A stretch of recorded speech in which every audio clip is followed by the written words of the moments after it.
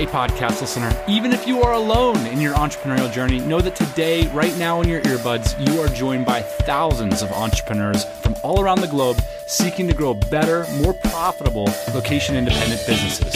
If you'd like to learn more about what we do and download our entire back catalog, check out tropicalmba.com.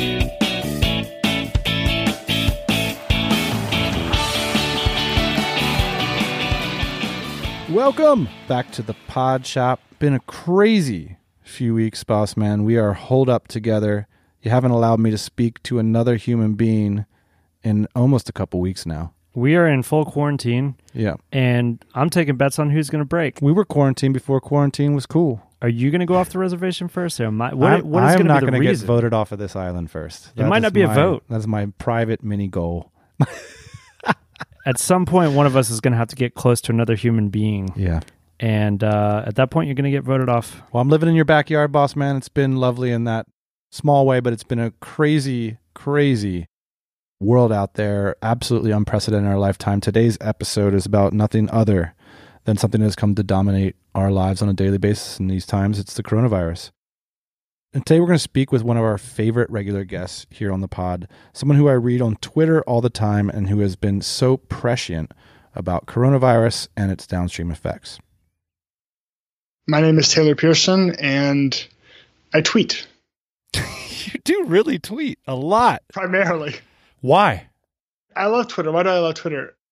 Like, there's no reason to be on Twitter except to, like, try and learn stuff, right? Like, there's nothing visually appealing about it. Like, the only dopamine receptor is, like, I'm trying to get smarter and signal to everyone else that I'm getting smarter, which is, like, what I do on Twitter, right?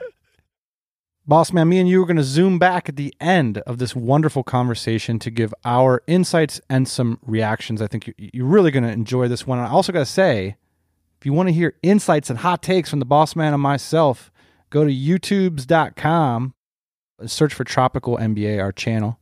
We'll link, of course, to it in the show notes. We're doing a daily podcast from my shop, 12 p.m. Eastern Standard Time every day.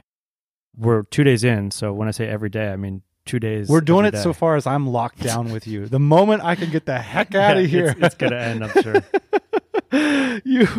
Look, here's the reason we invited Taylor onto the show. He's a regular host, one of the smartest people we know, and he has the time to dig into coronavirus, its effects, but especially its historical precedents, things like where are we at with the stock market versus where were we at historically, things like what might be some likely things that are going to affect our small businesses. But also, if Taylor's ahead of the curve buying masks back in January, we can learn from his process of thinking about this material, how we might better process information and apply it in our business. And I got to give full transparency caveat to this one because I was speaking with Taylor just today, and this interview was recorded on March 17th, so almost 10 days ago. So depending on when you're listening, this is an absolute lifetime. And I really wanted to underline that some of Taylor's thinking has evolved since then, of course, like everybody's.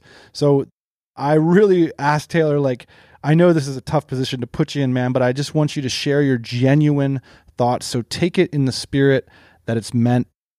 This is just a motivated individual sharing his thoughts about our current situation. Ian, just a brief read from something, Taylor and I were speaking about today. He said, just to be explicit about my concern, I fear there is a lot more fear now than even a week ago. And I'm concerned that is going to get used by governments to push through things that would otherwise be untenable. Taylor's just outlining that he's just cautious about all this stuff. He's a thoughtful, concerned guy.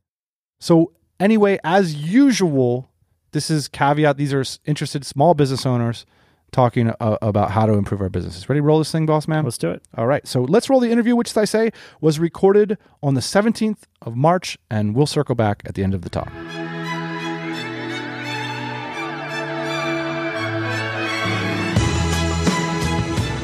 I'd just love to hear about like when you first heard about coronavirus and why you cared about it. The first time I think I heard about it was in a chat group that I was in probably mid to late January. My first documented coronavirus action is on January 25th, I ordered 2 P100 respirators off of Amazon. So by January 25th, I had progressed to the point where I was going to go drop $100 on Amazon to buy some respirators. And so it's probably like a week or 10 days before that I like first heard about it or started paying attention to it. I think, like at a high level, it's been a while since we've done an episode, but I think our running joke was the Taleb timer or something to that effect of, how long into an episode do we mention Nassim Taleb? So I can go ahead and break the seal. So Nassim Taleb, he was a hedge fund manager. I think it still is to some extent, but he's most popular. He wrote 3 books, or I guess 4 books now, Fooled by Randomness, Black Swan, Anti-Fragile, all kind of talking about unlikely events and how they impact the course of history and sort of how to prepare yourself against them and how complex systems work. And so one of the big lessons from his work that kind of got me interested in the whole coronavirus situation was when you have a small probability of a very bad thing happening or a very good thing happen, you have a small probability of a very high magnitude event. Human intuition just doesn't pay enough attention to that we tend to downplay those things. They go, it's like really unlikely that something will happen. But in fact, if you kind of look at the narrative line of history, it's just, it's mostly, highly impactful, but unexpected events. And so if you want to kind of be ahead to some extent or be well positioned, you have to put yourself in a, quote unquote anti-fragile situation, something where you can benefit from those, unexpected periods of high volatility. By the way, it's not surprising to me. I just want to insert my little trope here that people who study, viral marketing on the internet are particularly well suited to understand what's happening here. Yeah, I think that's, Tyler Cowen, who's an economist at George Mason University, he writes a column on Bloomberg, and he kind of had this thing that there were these 2 camps. This was maybe like early March in terms of how people were responding to coronavirus. And one camp was people that came from some field that dealt with fat-tailed events or black swan events where you have small probability, high magnitude outcomes that kind of determine how the field goes. So, venture capital and startups, finance, people that lived through 2008 or invest in companies and, one company does 100 times better than another company. I think there was something about people, and I guess that was what I noticed. It was people, primarily sort of like finance or tech background people that seemed to like clue, at least in sort of my circle, that seemed to like get on this train faster. At least there was some pattern matching they could do where they go, I see how this works. Like this thing is doubling every 4 days. And so even though it's only, a couple thousand cases outside of China right now, like it's not that hard to draw the line to where this is, millions of people. It's tricky because most of the time the it's going to blow over crowd is right. Let's just say 98, 99% of the time, like they're correct and like everything's overblown and this is not a big deal. And I guess the analogy I use that I borrow from Nassim Taleb is it's to some extent, it's sort of like playing Russian roulette, right? Most of the times when you point the gun at your head and pull the trigger, the chamber's empty and nothing happens. But if you keep doing that over and over, eventually you're going to be wrong and the consequences are significant. So I think you have to, that idea always made sense to me or has made sense to me for quite some time. And so, when I was looking at this, I was starting to buy all this stuff on Amazon and we had these, boxes and food piling up in our kitchen and my wife is looking at me like I'm, out of my mind. I'm like, yeah, I know it's probably not going to happen, but like, I'm going to spend a few $100 and just like put some crap in here just in case something happens. I know it's early days in terms of this sort of analysis, but in our professional lives in America, and I think for a lot of other parts of the world that are, our listenership comes from, this is really the first event that echoes at any kind of scale what the Black Swan was talking about, what Anti-Fragile was talking about, at least from a industry or societal level. I was in college in 2008. And so I remember reading the newspaper and I remember sort of like, I didn't know a lot about finance, but I was really interested and I was trying to figure out what was going on and I was kind of orienting around it. And whereas this time it's been much more real for me in the sense of, I don't know, my parents are older and I worry about them. I have lots of friends that are small business owners or work at startups and like, what does this mean for them? Like, what is the economy going to look like over the next 12 months? What is that going to happen? So I think there's just a realness factor there of like, what the actual impact of that kind of like volatility is. I've thought about this stuff for quite some time, and so I think is a big, a huge portion of how I kind of see the world. I think, Taleb's lens is probably sort of the most dominant lens in kind of how I think about things. And I think I've been thinking about what this could happen and how this would look for a long time. I saw there was a financial person that was kind of tweeting something maybe a week ago saying like, oh, I never thought I'd see like a more volatile event in my life than 2008. And I was like, God, that's so interesting, because I always assumed I would see something much more volatile than that. And then to kind of see that start to play out was, in some extent, I think I doubled down on it because I started to kind of trust my intuitions about how this was going to happen more, because they go, oh, yes, like that, to some extent, I felt like I had some predictive power. I was like, I see kind of how this is going to roll out. And as those predictions sort of proved at least somewhat right, I was like, I think I'm onto something here. And I wonder, will this define our generation in an interesting way? Will we distrust systems or decide to trust systems differently? Will we be remembered by our children, grandchildren as sort of the generation that is obsessed with Purell and is always like cleaning their hands after dinner in a strange and awkward way at family gatherings? I'm wondering if maybe Taleb's ideas will be received differently now. That's interesting. I guess there's a lot of systemic issues, aren't there? Because I think like even after 2008, I would have guessed a lot of people have been like, oh, like now, because I think his timing was very good in the sense. I think The Black Swan came out in 2007, like the beginning of 2007 or something, and then kind of the meltdown started in late 2007. And so, he looked very prescient, and that, was very prescient to a large extent, but it doesn't seem to have like materially, at least at the policy level or the systemic level, made a lot of impact. Though I do think at the individual level, like, now compared to 2007, the number of people that understand this stuff and think in this terms is much higher. So I do think kind of the penetration of those ideas is increased. And yeah, I would think will increase, after this to some extent. It's difficult because it seems like a lot of belief systems, they lean towards legibility and like positive content versus via negativa. So even though I'm this big believer in Taleb's sort of framework for understanding the system, our financial system, for example, I don't have like clear bets against the system. I'm really glad that I didn't take standard investment advice. I'm really glad I have a cash bias, which, by the way, I'm even a little bit worried about that, something we can get to.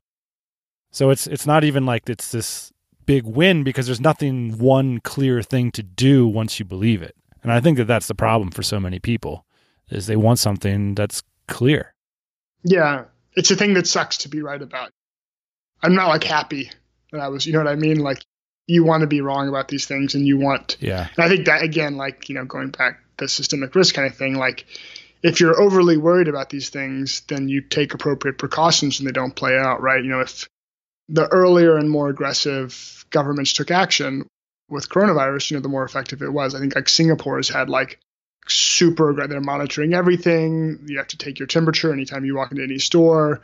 If it's, above whatever, they have to report you to a fever clinic immediately.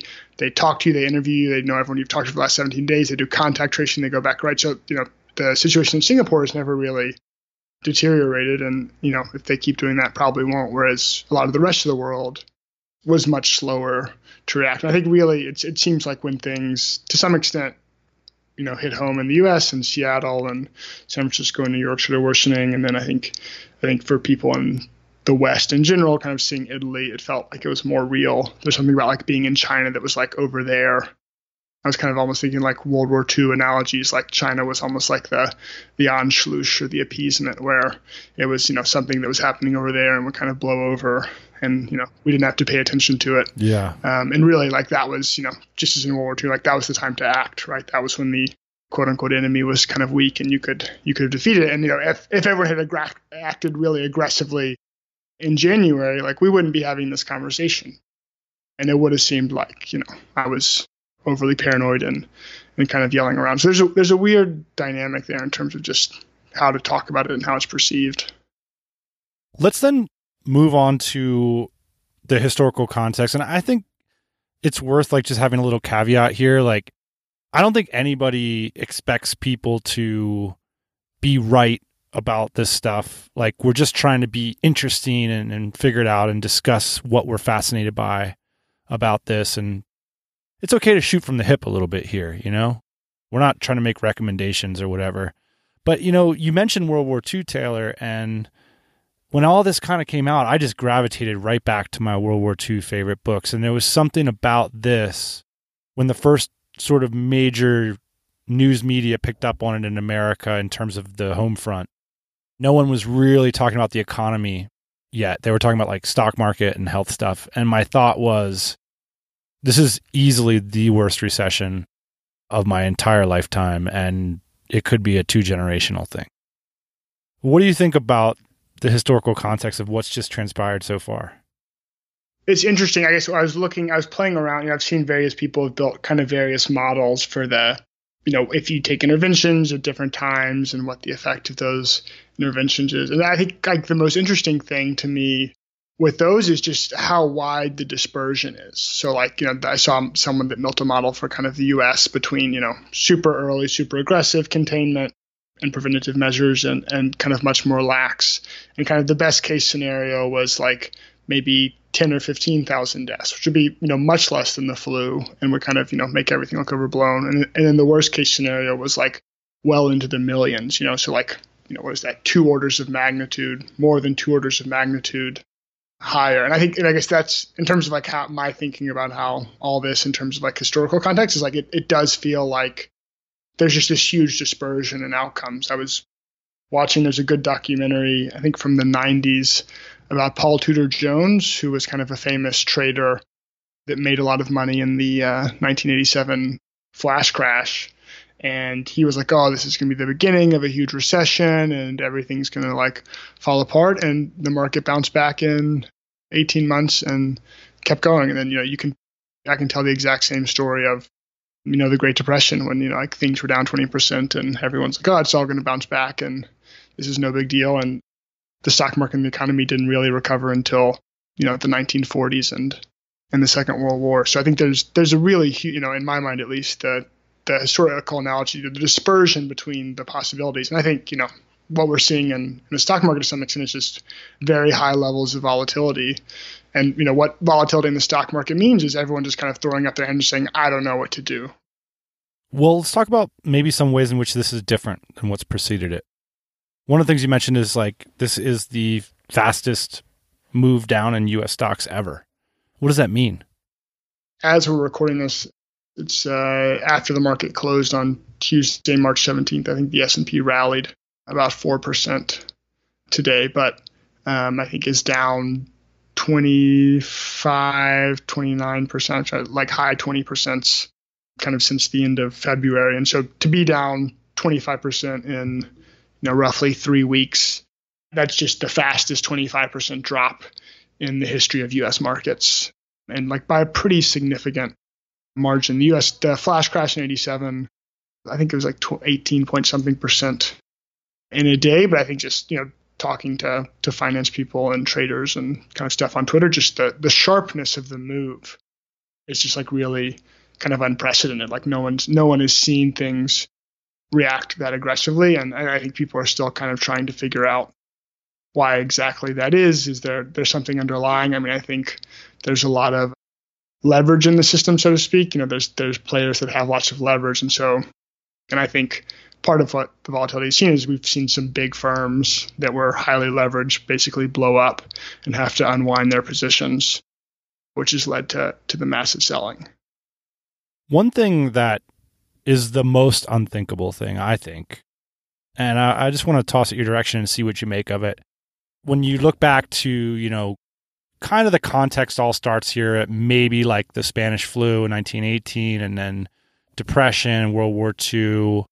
In that context, I don't hear a lot of people talk about the possibility of America's game, America's dollar, America's stock market, perhaps not being the most important game anymore.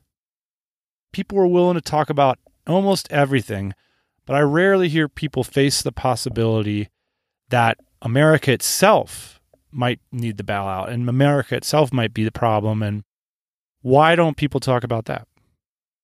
I tweeted something a few days ago around like, I wonder, like, if you just look at kind of how the Asian countries responded to this as opposed to the Western countries, Europe and North America, like the Asian countries just handled it. At least so far, they seem to have handled it much better, and is that a herald of some sort of greater shift in how, political power is wielded or what that looks like? And, I don't know. I think part of that's just like more simply explained by they had SARS. And so they had some like infrastructure and a culture in place where I think, a month ago, I was talking to a friend that worked at a hospital and people were making fun of nurses wearing masks. In Hong Kong, like as soon as this thing broke out in Wuhan, everyone in Hong Kong was wearing a mask and not touching each other. And totally. Across all of Asia. You go to an average airport in a random Asian city and more than half the people will be wearing masks. But I do think, I published an article that came out mid to late February kind of talking about, at least from an investment perspective or stock perspective in particular, I think what's kind of like broadly not realized is the period from 1984 to 2019 in the U.S. stock market was the greatest bull market of any stock market in the history of the world ever.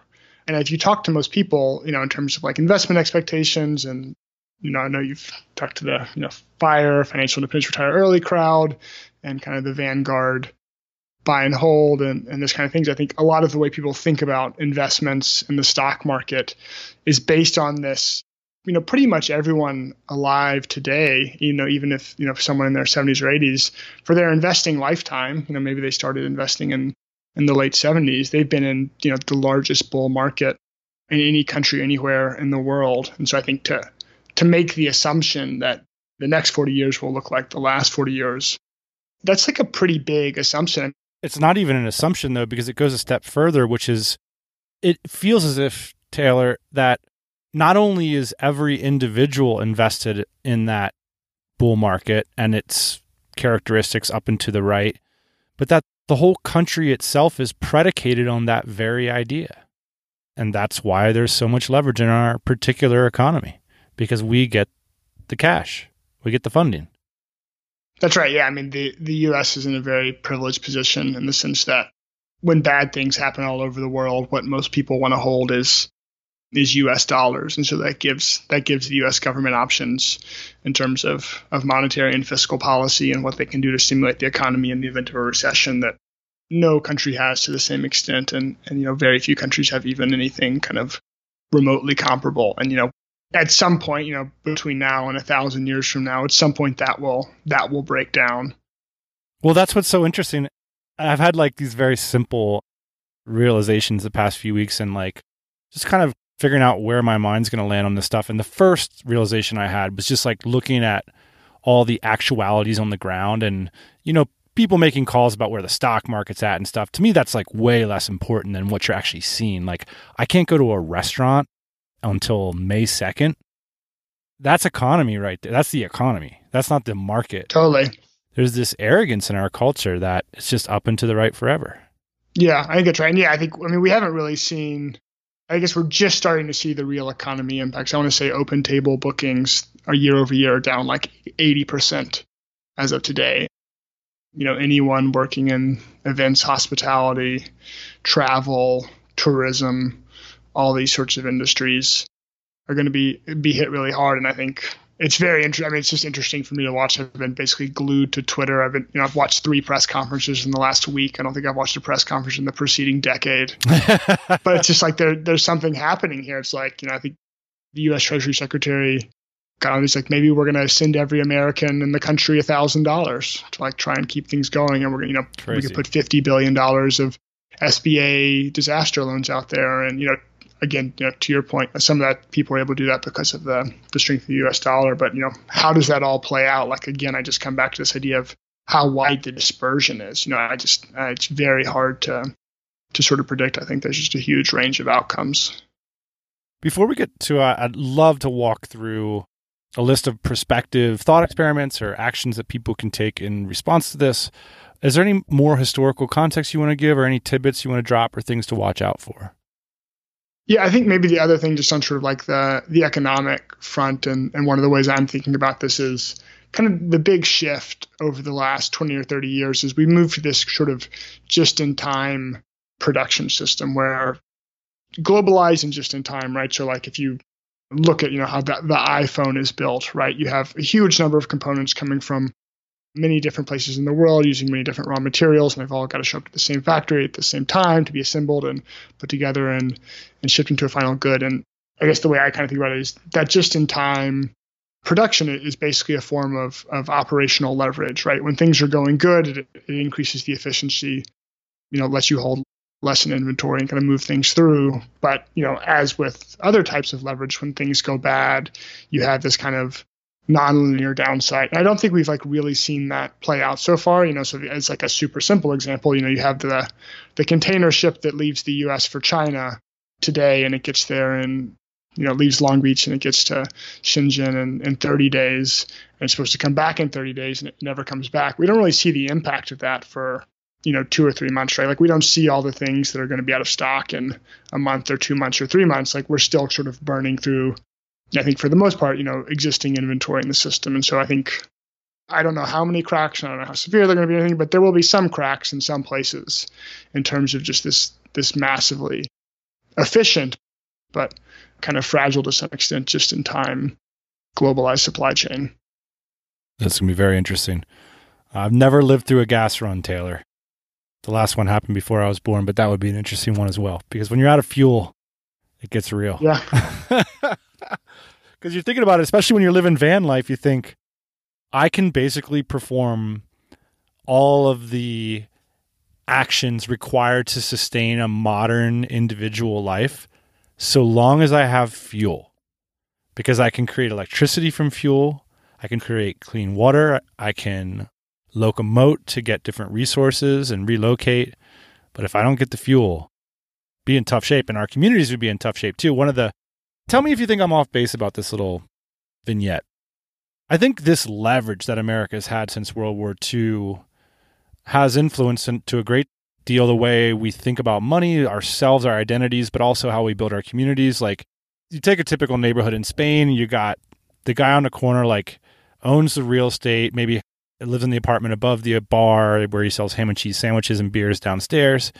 And say the Spanish government shuts them down for 3 or 4 months and says, you cannot run this ham and cheese shop. You got to go, quarantine. Well, that guy goes and quarantines, does some discreet picnics with the family or whatever. And then maybe 6 months later decides to do something different than ham and cheese or whatever. But in America, you got Chick-fil-A instead. And the Chick-fil-A is run by a franchisee who runs a very marginal business who hasn't paid back the company yet. By employees who are driving 20 miles to get there, who have car loans that depend on that, on a street that no one can access except via said 20-mile car ride or 10-mile. It just feels that there's something fundamentally more fragile about the way we've built our society, as opposed to when you compare it to many older ones. To go back to the Taleb point, what he has an idea of the Lindy effect, that the longer something has survived, the longer it's likelier to survive. It's the urban planning of the United States is relatively novel, right? Like the strip mall and the suburban sprawl. It's not that time tested, that European city layout that, Barcelona or Lisbon that's been around for a long time. So maybe there's something there. But yeah, I think in general, again, not just in the stock market, but just the experience of being a U.S. citizen in the, over the last 80, 90 years is just afforded tremendous privilege. If you're anxious about your business finances, a lot of us are. If you don't have confidence in your numbers and you're not sure if you're headed in the right direction, if things are going up or down, well, today's sponsor has an offer for you. Bean Ninjas is an online bookkeeping and financial education company that has been helping entrepreneurs achieve freedom through stress-free finances for almost 5 years. They were recently awarded Zero Bookkeeping Partner of the Year in 2019. Founder and CEO Merrill Johnson is a member of our community at DC and has been on this podcast several times. The Bean Ninjas are legit. They really understand the issues unique to running online businesses like we talk about here at the TMBA. Now, Bean Ninjas is offering to train you on how to effectively use Zero to manage your finances with their How to Do Your Bookkeeping in Zero online course. This course is basically a 5-week mentorship where you can work closely with a financial coach and a small group of like-minded entrepreneurs. There's also a DIY option available. So here's their offer. Head on over to beanninjas.com/TMBA to sign up and get 25% off the coupon code provided. This 5-week mentorship program is usually $3.99, but today, by using that special link from the TMBA, it's available for $2.99. If you're someone who gets overwhelmed with not knowing what's going on money-wise with your business, be sure to head on over to beanninjas.com/TMBA.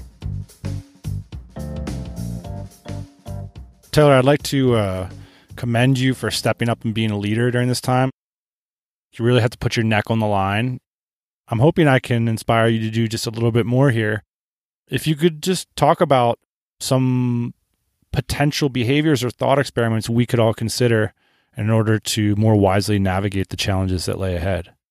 Yeah, I mean, I guess the thing I'm trying to impress upon people right now from sort of a health and public safety, I think if you look at what happened in China, I think it's very hard to get good information on China, but they had an extremely aggressive crackdown in which, I think something like 850 million people, something like, almost triple the entire population of the United States was, some people welded into their apartment buildings and shut down. And even with all that, Hubei and Wuhan, which is, it's a 10 million person city. This is like a big city. This is not some third world, whatever. Like this is a real metropolitan city, just was completely overwhelmed. The case fatality rate of people that contracted the disease there was something like 6 or 7%, just because the medical system was overwhelmed. So I think, especially in the short term, in the next few weeks, like just doing everything possible, like, don't go to restaurants, don't go to bars, get outside and go for a walk and stay away from people. I don't have any problem with anyone taking any risk that they want to take for themselves. But I think with this incident with the coronavirus, it's very clear that a large part of how people are dying is that, younger, healthier, asymptomatic people are contracting the virus and either not showing symptoms or showing mild symptoms. And the way in South Korea it spread, I think there was I think someone took communion that was like not feeling good and they gave it to 500 people because they all took the same, or maybe it was communion, or it was some sort of religious service. And so I think just stressing people, I think there is an ethical and there is a moral component here in terms of our behavior, and for people that are older, people that are immunocompromised, people that have complicating health conditions. My parents have a history of heart disease. If you have heart disease, the case fatality rate, if you had heart disease over 70, the case fatality rate is something like 20%, which is insanely high. And so I think just everyone should keep that in mind in terms of their behaviors and their actions. Let's talk about business owners, Taylor. You mentioned that nobody ever regrets making fast and decisive adjustments. My kind of shift in focus over the last few days is, I think, at this point, it seems like people are, for the most part, taking the health side of things seriously. Cities are shutting down. I'm in Austin, Texas. They just announced they're closing all the bars and restaurants. And I think, as we talked about earlier, and you mentioned, like the real economy impact of this hasn't really shown up. I started business owners that I work with and people I talk to, kind of e-commerce companies in particular, started seeing this show up kind of late last week, March 11th, March 12th, where, sales were just dropping pretty significantly for product categories. For small businesses in particular, most of them are in a pretty fragile situation. Most of them don't have a ton of cash on their balance sheets. They don't have access to like a huge line of credit that they can go tap to get through things. And so I think, the reality of that is that if you're in that situation, you have to be fairly fast and fairly aggressive in terms of the actions you're taking. And I think, as I mentioned earlier, open table reservations are down something like 95% year over year in Seattle, which is kind of the epicenter. Uber indicated that I think their rides are down 70% in Seattle. A lot of hotels have already started laying people off.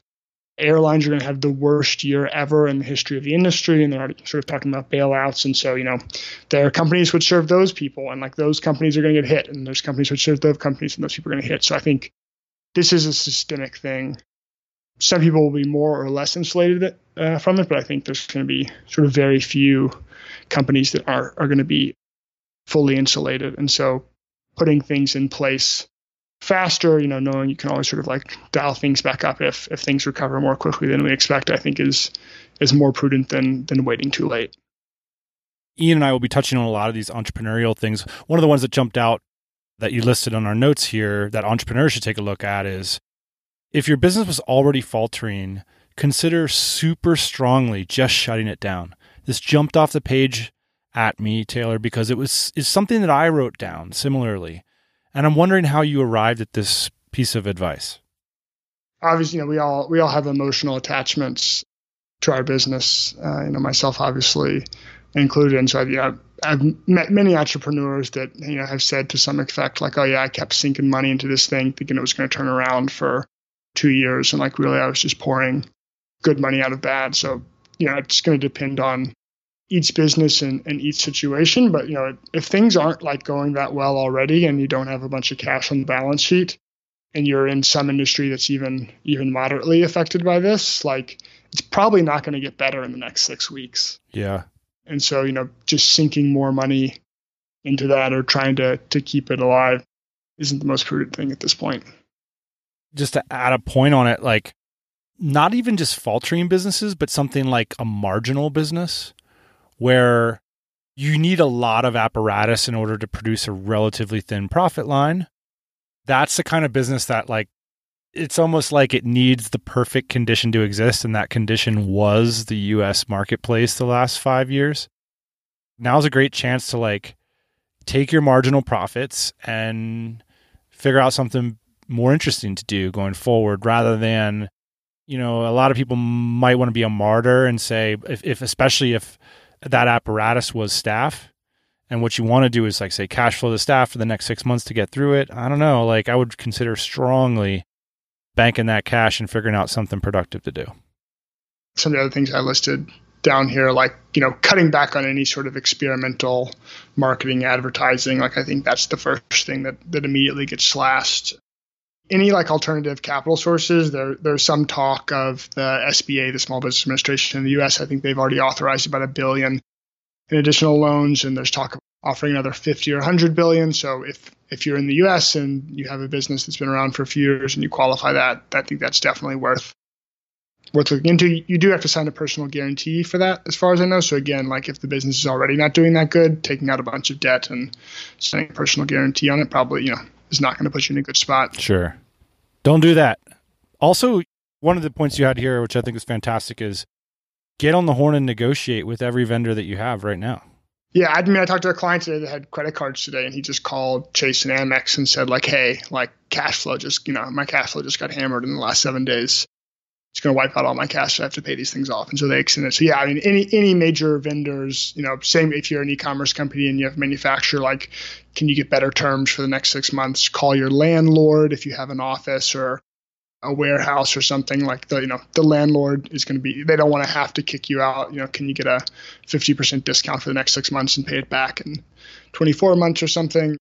Anything like that. Because again, like, all these people, like if you go out of business, it's going to hurt them as well. And so they're going to want to try and make something work.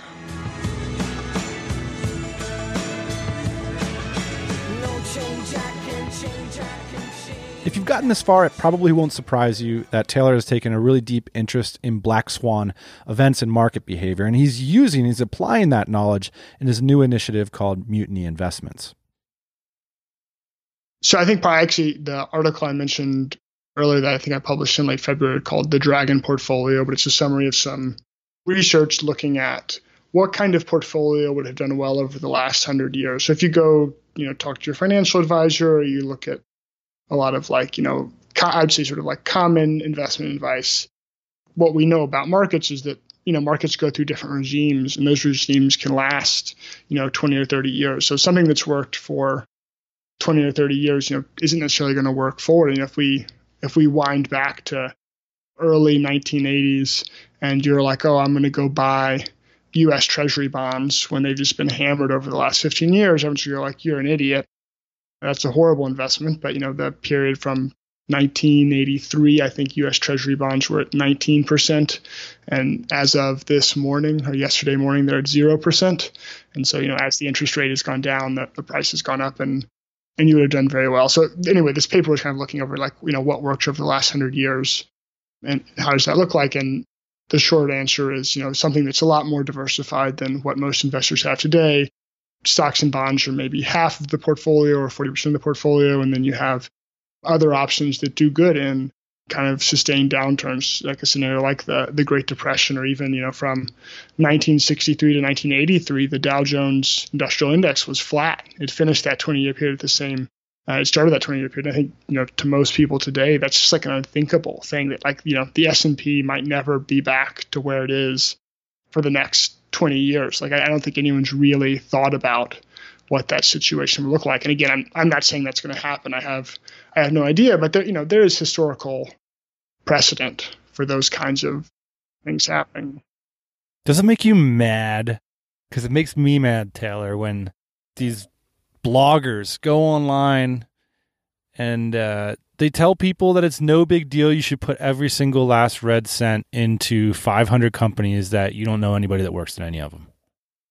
There's a big element of recency bias there, right? Like if you started doing that 30 years ago, like you crushed it. Good for you. Like that, that worked out really well. If you started doing that in like 1928 or 1963, like that worked out really badly for you.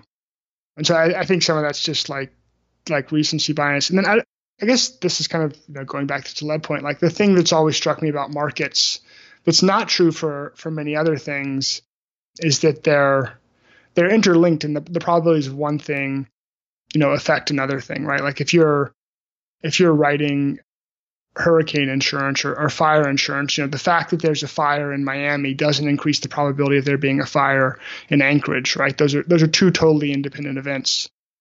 That's true for most things. That's true for like most of, sort of our daily lives. But, what happens in financial markets is that these things cascade, right? We're just going to see this is going to show up, first in the stock market, it's going to show up in the tourism industry, and it's going to cascade through the whole market. And so you have this very, this very complex, very interlinked, incredibly kind of sophisticated system on which, we have at best 200 years of history. How long has the notion of markets or stock markets been around? Like not that long.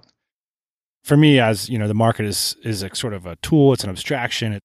It's so hard to figure out exactly what it is. But one thing's clear to me: that hubris that individuals have, that they can somehow live an up and to the right life by basically doing nothing except one thing, clicking a button, exists at the market maker level too. That we can live in this kind of market condition, or we can build this kind of asset, or we can do this kind of operation, and somehow it's just going to keep working and no one's going to figure out that it doesn't work.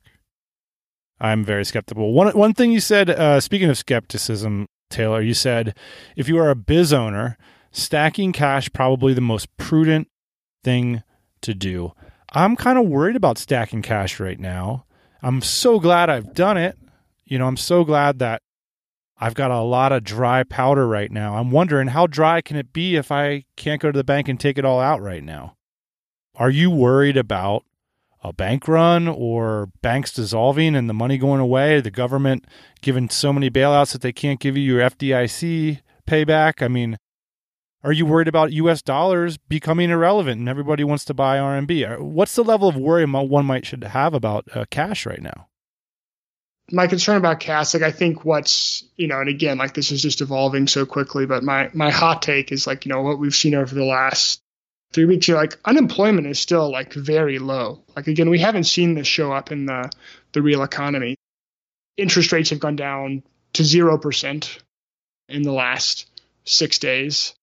They're talking about, I think the $1.2 trillion fiscal stimulus plan was what I heard. So, they're injecting a ton of money into an economy that by the economic numbers looks quite healthy. And, it's not clear, sort of how those policies are enforced and how that money comes into the system, and all that gets very complex and has a lot of second follow-on effects. But I think the other thing that hasn't happened in the United States for a long time, and not in people's recent memories, is higher levels of inflation. In the period, I think no one's kind of talking about the stagflationary era we saw in the 70s and 80s, where you had low levels of growth and high periods of inflation.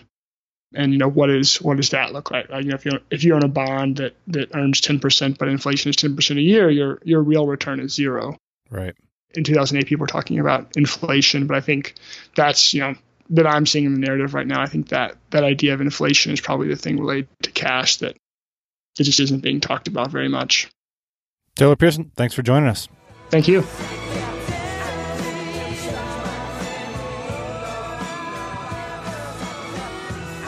Shout out to Taylor Pearson. He's on Twitter @TaylorPearsonMe. Great follow, great friend of the show. Just shot him an email. I was like, dude, can you just pick up the phone today and can we record it? And it's like comforting talking with Taylor because he puts things in a historical context. He's measured about it. He's thoughtful. And to me, that is the ultimate comfort in like times of trial, is like digging down and like staring down the truth. Like, how bad is this? What are some things that people have done in the past? What are some things that we can do now? Yeah, a lot of times feels like, Dan, to me, that our fear is like rooted in uncertainty and like lack of information. And I think maybe Taylor's doing some self-soothing. I don't know. I haven't asked him this question, but he's like pulling together all this information. And I think it definitely puts me at ease when I hear that and when I read that. And I think maybe the same for Taylor. Well, it's also Taylor's job, because now he's getting into a space where his job is to make accurate and sensible predictions about how one might behave in the face of uncertainty. And so one question I wanted to ask you, Dan, is why are so many entrepreneurs like Taylor, because I'm seeing this all over the place, like why are so many, like I'd say like unrelated industry entrepreneurs, like not medical experts, not pandemic experts, why are they so interested in things like this? Well, first off, it's because it's hard to get information from, now that's becoming increasingly easier. Now there's a lot of pandemic experts, in the past few weeks who have stepped up on Twitter, and you can follow them. And that's been really amazing to see. In the early days, a lot of people that are experts are caught up in organizational bureaucracy. And so maybe they can't express individual opinions, or it wouldn't be responsible for them to do so. In other words, because for the amateur, there's nothing riding on it, right? And for the professional, there's a whole lot riding on it, and there's commitments and responsibilities. So I think there's always been the argument for the amateur tinkerer, the person who's not part of the establishment, to maybe look outside the box a little bit. And so, it doesn't mean like one's necessarily better than the other. You got to take all the information you can get and synthesize. Well, one thing for me is I think that there's just a lot more platforms to be able to express yourself. Like before, it had to come through like one of three channels. Yeah. If you weren't privileged enough to be on those channels, like nobody heard from you. But now anybody can kind of have a voice on this. But I think my question specifically to you was like, why are entrepreneurs taking this problem on? I mean, we got an enormous amount of skin in the game, both from the downside and the upside. I mean, this is the wave that we ride as entrepreneurs. It's binary for a lot of people that are in the 9 to 5. It's like, I either got a job or I don't have a job, or I get a raise or I don't. It's very simple, but for us, that's just not going to cut it. It's an existential question. I think that's why you're seeing these sorts of things happen. And not only that, but, virality, systems at scale, exponential growth, globalization. These are all issues that are prime issues in our community. That's what I was hoping you would say, which is basically a lot of these entrepreneurs are focused on making things go viral, understanding systems, acting with incomplete information. That's what entrepreneurs are good at. And so it's no surprise to me that a lot of entrepreneurs I know, like Taylor, are really digging into something like this and trying to distill the information. Thanks for listening. Hope you enjoyed this one. Email us, ian@tropicalmba.com, dan@tropicalmba.com. And also check out our YouTubes over at YouTube. Search for the Tropical MBA channel. We'll be doing live streams so long as we are locked down. We appreciate you being locked down with us today. We'll be back next Thursday morning, 8 a.m. Eastern Standard Time. Hey, thanks for listening to the Tropical MBA podcast. You can go to tropicalmba.com, get access to hundreds of back episodes and all kinds of other goodies. Load up your iPod. That is the cheapest way to fly business class on your next international flight. We will see you next Thursday morning, 8 a.m. Eastern Standard Time.